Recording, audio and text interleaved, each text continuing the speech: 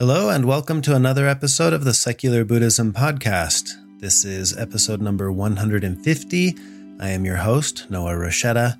Today I'm going to talk about Buddha nature. As always, keep in mind, you don't need to use what you learn from Buddhism to be a Buddhist. You can use what you learn to be a better whatever you already are. If you're interested in learning more about Buddhism, check out my book, No Nonsense Buddhism for Beginners, available on Amazon, or you can listen to the first 5 episodes of this podcast. You can find those easily by visiting secularbuddhism.com and clicking on the link that says Start Here. If you're looking for a community to practice with and to interact with, consider becoming a patron by visiting secularbuddhism.com and clicking the link to join our community. It's been a few weeks since I've recorded a podcast episode. If you'll recall from the last podcast episode, I had recently lost a friend in a paramotor paragliding accident. And as soon as I was wrapping up with that ordeal, on my way home, I found out my dad's health had deteriorated, and I ended up catching the first flight out to Texas to spend time with him.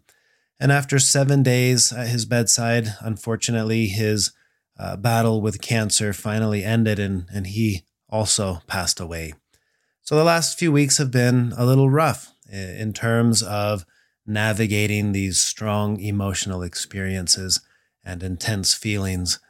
And I have to say, once I came home from Texas, it took me a few days to get back into the swing of things.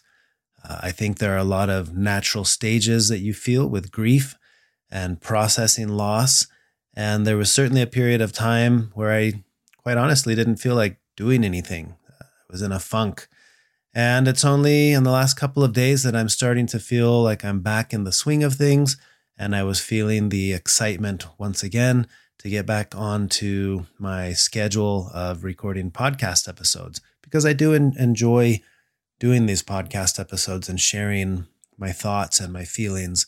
And it's somewhat of a therapeutic thing for me to be able to share all of this in a public setting like this. So thank you for bearing with me these last few weeks as I have stepped away from the podcast for a little bit. And thank you to everyone who reached out, people who were aware of the situation and sent me messages of condolences and things of that nature. That was very comforting for me. So with all that said, I'm back in the saddle, so to speak, and I'm excited to be talking today about the topic of Buddha nature. And this is a topic that popped into my mind actually while I was in Texas. So I spent, as I mentioned, 7 days, my dad's last 7 days were spent with his family at his side. My 2 brothers, my twin brother, my older brother, myself, and my mom. And we were all there with my dad. And it was a beautiful experience to spend that time with him as he gradually declined and ultimately passed. And I was very grateful to have had that time with him. And not just with him, but with my siblings and with my mom. It was a very tender experience.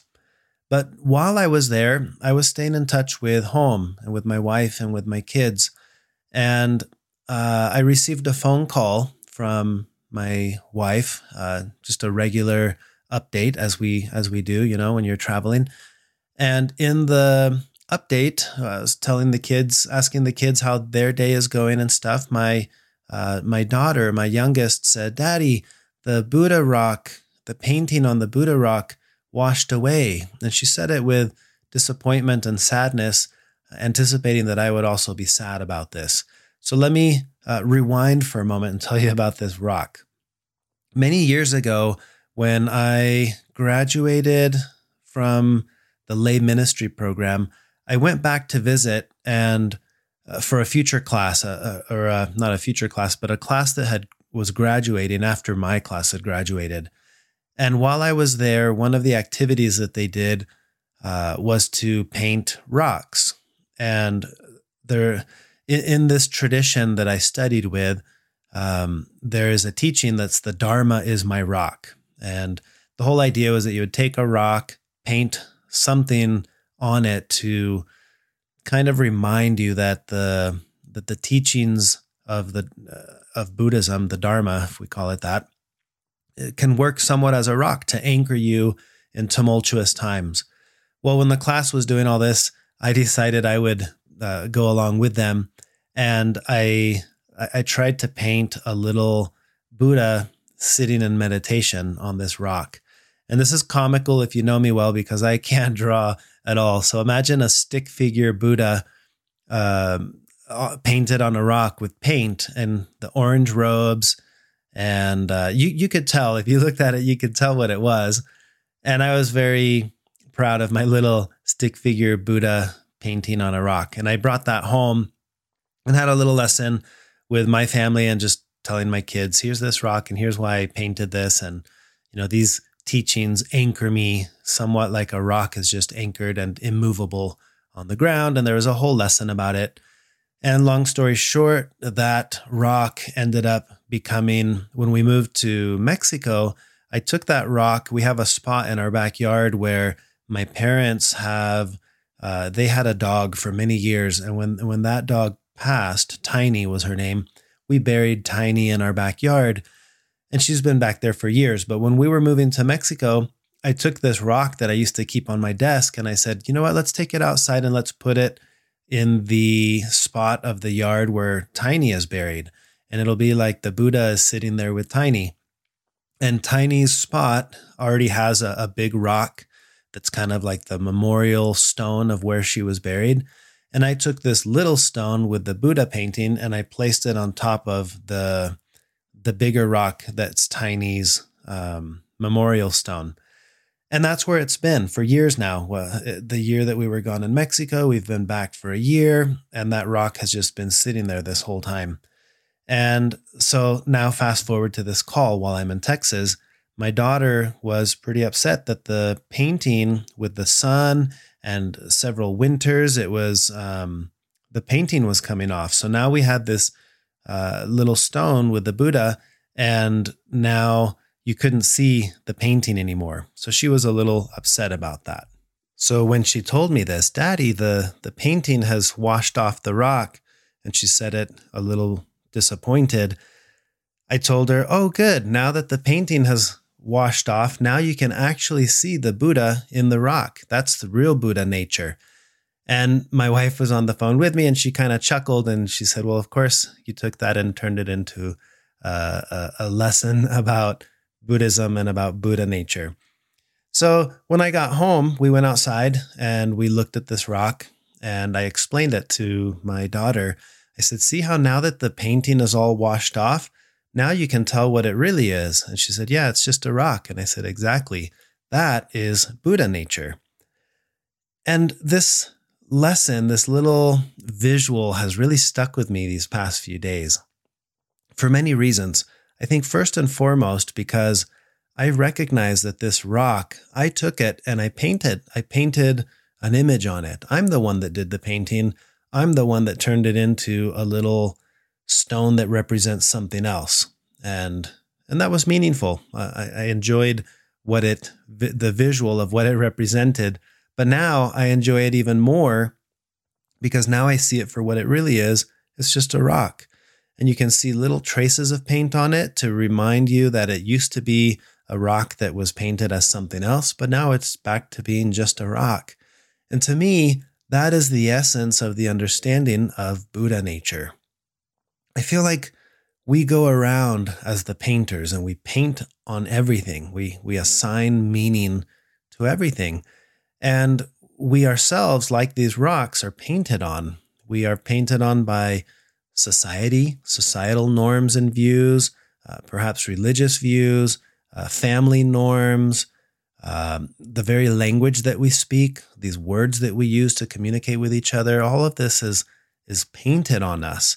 And we're somewhat like that rock. We become something that now has meaning because of what's been placed on it. And this is what we would be able to call conditioning. So according to Tricycle Magazine, Buddha nature points to the aspects of ordinary people that are in some way already the same as a Buddha. And some schools teach that Buddha nature is like a seed or the potential that we have that can be developed to become aware or to become Buddhas, right? To become awakened. But in other schools, Buddha nature is understood to be completely present, but obscured by our delusions. And to me, this is the concept that makes the most sense. Very similar to the story that I've shared in the past about the Buddha statue that was made of gold and covered in clay. And over time, everyone assumed it was a clay statue. But as the clay started to peel off over the years, eventually someone came to understand, this is a gold statue under the clay statue. The clay is like our conditioning, and very similar to this little story about the rock in my garden. The paint that was on the rock is the conditioning. And the conditioning was not placed there by the rock. It was placed by something else. In this case, it was me. And I feel like I am like that rock. I have mental conditions that have been placed on me through societal norms, my upbringing, my family values and views, and all kinds of things. And there's nothing wrong with this. You can't help but to have these things, right? We can't just erase all of that. But by understanding that that is the nature underneath all of this conditioning, then there's just me. That is the Buddha nature. At least that's how it makes sense for me. And I wanted to share that because I think it can be a very powerful visual, both for how we view ourselves and also how we view others. When I look at this stone in my yard, I see both the painting of the Buddha that has been placed on the stone, and I also just see the stone that's just a stone with paint on it. And when I try to view people, I try to view it in that same lens. There are people being just how they are, and then there are people with conditioning placed on them. These come in the form of views, opinions, beliefs, and these shape the individual to become something that maybe they aren't, right? Like the rock is just a rock, but you paint it like a Buddha, and now what is it? Oh, well, now it's a little ornament, but I made it that. And it's helpful for me to view other people in the same lens and to think every single one of us has been painted, and we view ourselves with our painting as if that was the real me, when in reality, that's just the painted you. What is the real you? I don't know. I don't even know if that's even possible to see, but I know that what I'm looking at is the painted version of you. And that helps me to, if there's an aspect of the paint, let's say there's a really bright green paint that I feel an aversion to because I tend to like red paint, I can understand that's not you that I don't like, it's the green paint that I don't like. And I think it's the same with views, right? You may have a very strong view that leans this way or that way politically or ideologically or religious, and that I feel an aversion to, but that's not you because you're not your views, in the same way that the paint on you is not you. The paint on the rock is not the rock.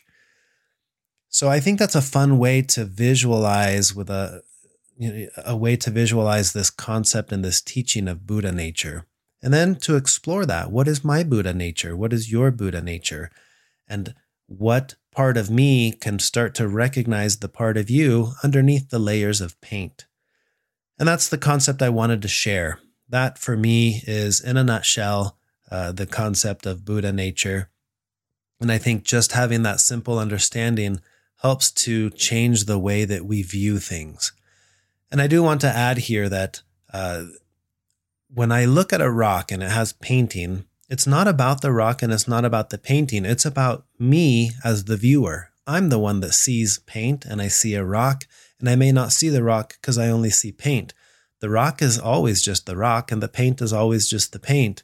I'm the one as the viewer who can separate the two and recognize, that is a rock with paint on it. While someone else may view the same thing and say, no, that's a little Buddha stone.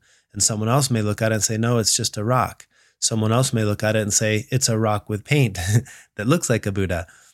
Different ways of viewing it, none of which have to do with the item itself. They all have to do with the viewer.